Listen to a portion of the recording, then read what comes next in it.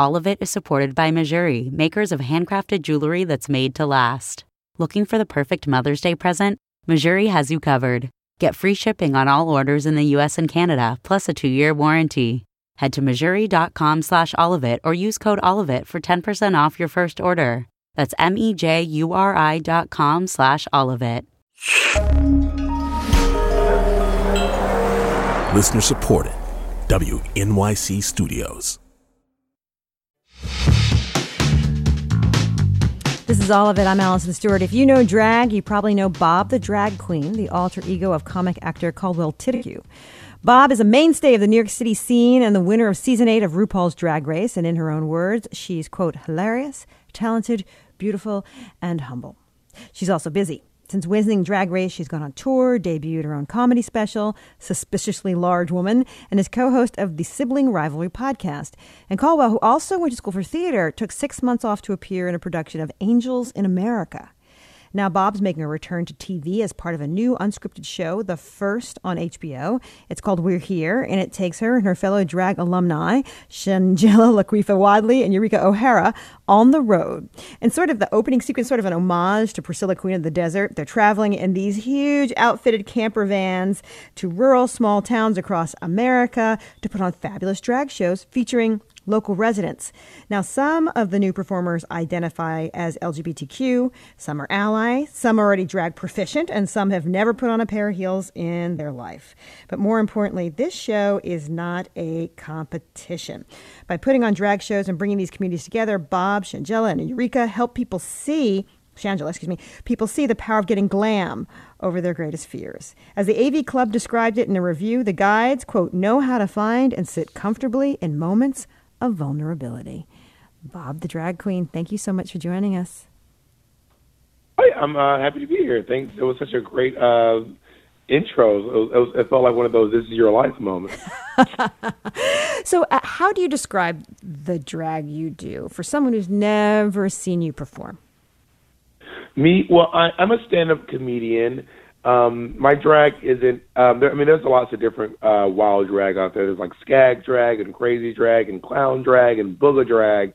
I do more of a traditional kind of drag with a big drag eye makeup, but nothing too clowny. And I do a lot of stand-up comedy. Is the humor important to you? Why is the humor important to you?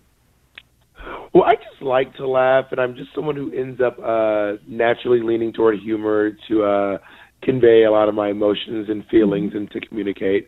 I've been that way my whole life. How did you get involved in the New York City drag scene? Well, I moved here to be, I'm in my apartment right now and quarantining in Washington Heights. I moved here to be a comedian and an actor, and then I saw drag on TV on RuPaul's Drag Race, and I just said to myself, oh my God, that looks like so much fun.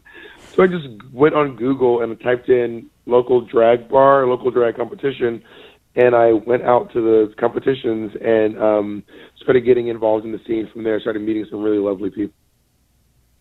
I mentioned all the things that you've got going on and all the things that you've done. And when you think about, what have you been the proudest of so far, of all your accomplishments?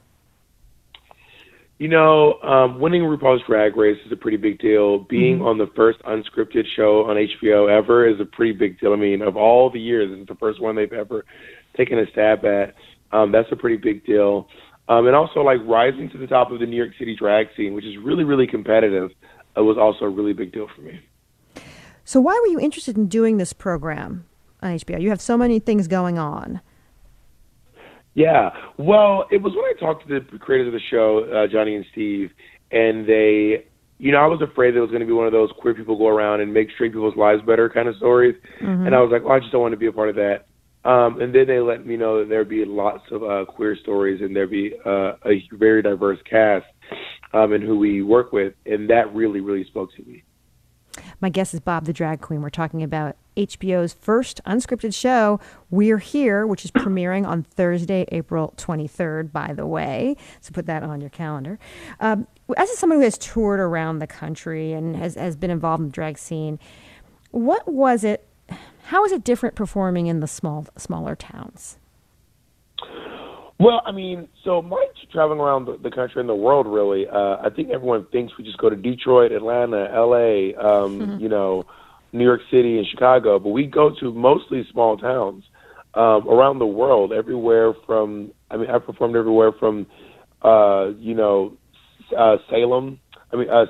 Alabama, all the way to, Cardiff in Wales. And I'm also from a small town, so it didn't feel like a lot of preparing to rev up what it's like to be in a small town. When people come to your shows who don't have access to this kind of performance, and it really has something meaningful and it really touches them, what kind of things do they tell you? What do they talk to you about? You mean to the We're Here shows or to my personal shows?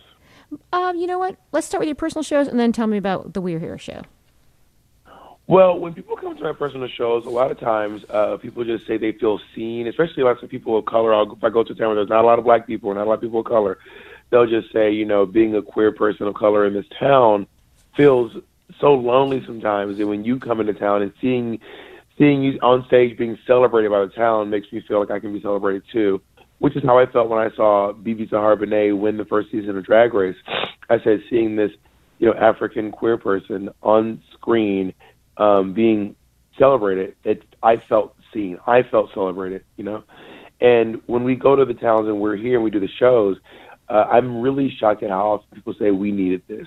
That's a direct quote that we get in almost every town. We needed this. What do you think is the power of drag?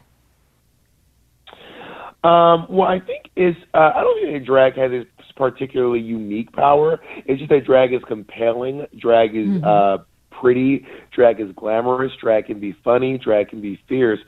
So once you use those things, so like a siren on a rock calling someone in, and then once you get them there, if you have a message to go along with it, then that's the really powerful thing. It's like a singer with a beautiful voice, but if they're singing a certain song that speaks to you, it's the message. It's not really, the voice pulls you in, but the message is what hits home. My guest is Bob the Drag Queen. We're talking about the new series on HBO called We're Here, which debuts on April 23rd. So I mentioned the campers. Now, your camper is like a big, giant yellow purse. Was that Also, I love when you do the thing, just in case someone recently tuned in, when you go, my guest is Bob the Drag Queen from We're Here, which was on April 23rd on HBO. I feel like it feels like such a radio. It is a radio show, but I've always wanted to be on like a radio show that does that. So maybe I'll do the next one. All right. So mine is basically designed after like a big Birkin bag, and first was my catchphrase on RuPaul's Drag Race. As a reminder, I'm the guest. My name is Bob the Drag Queen, and I'm on We're Here, which premieres on April 23rd on HBO. So what do each of you bring to the show? Because a lot of these shows, regardless of how fabulous the concept of, it really comes down to chemistry a lot and how people work together. Mm-hmm. So what do you think that each of you bring, Shangela, Eureka, and you? Well, Shangela is a really high energy. Shangela has an infectious joy that people really love to see. And people really love to see Shangela. Like, she's really smiley and laughy. And Eureka is really sensitive, which sometimes I'm not always the most sensitive. Sometimes some of my friends tell me that I'm quite the opposite. So Eureka has like a real sensitivity that helps people connect. And I'm a little bit more on the nose, a little bit strong-faced, a little stern when it comes to like situations in life. But also it's great because we all also work separately on the show, and then we come together in the end. So have you seen all the episodes yet?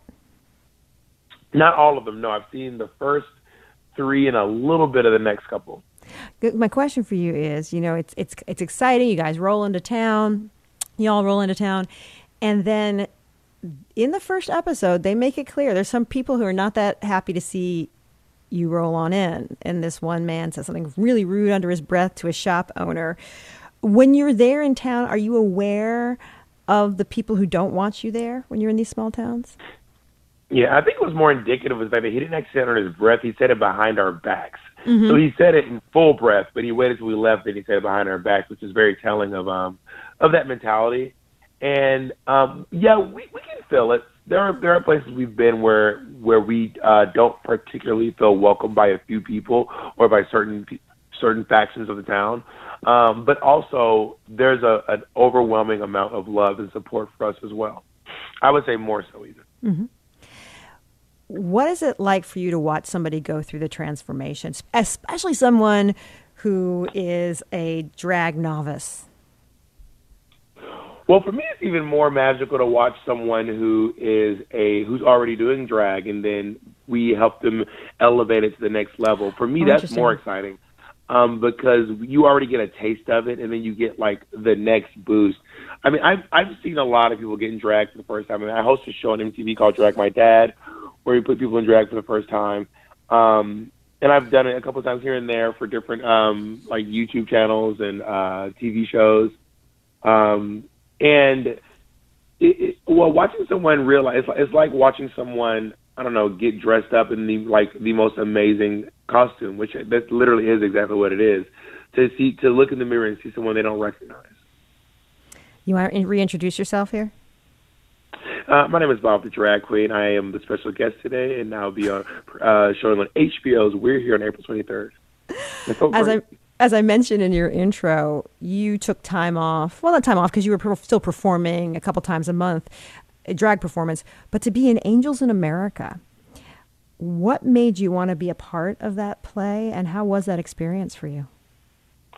So this is really interesting. You know, Tony Kushner, that is Pulitzer Prize winner, Emmy Award winner, Oscar Award winner, Oscar nominee. I think he actually didn't win for Lincoln.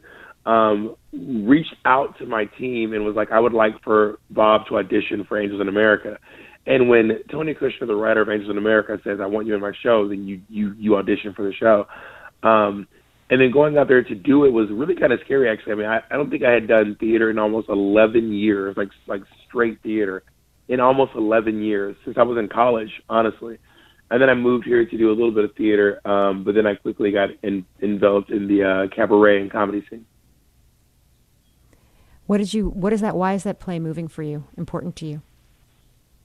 Oh my goodness. I mean, I think it is truly the play of a generation. It has inspired so many playwrights, and Tony Kushner did a really good job in capturing the voice of a generation in regards to what it meant to live through an epidemic. Before I let you go, you're part of Digital Drag Fest? Yeah, I'm doing the Digital Drag Fest. My show is tomorrow. It's today, Friday? Yeah, my show's tomorrow night. I think my show's sold out, but I think there might actually be a few tickets left. I'm not completely sure. But yeah, this will be my first drag show from my living room. I've never done one before, so let's see how it goes. And we sell it out. We could do like a bajillion tickets, but we cap it at 300 so they can be like a more personal experience, because there's also a chat room where you talk to people back and forth. Mm-hmm. Well, maybe it'll be the first of many. Who knows? You can make a lot of people happy over the next few months. Well, it's been really amazing because I've actually hosted a few digital drag shows where I wasn't performing, just to help my friends make a little money here and there.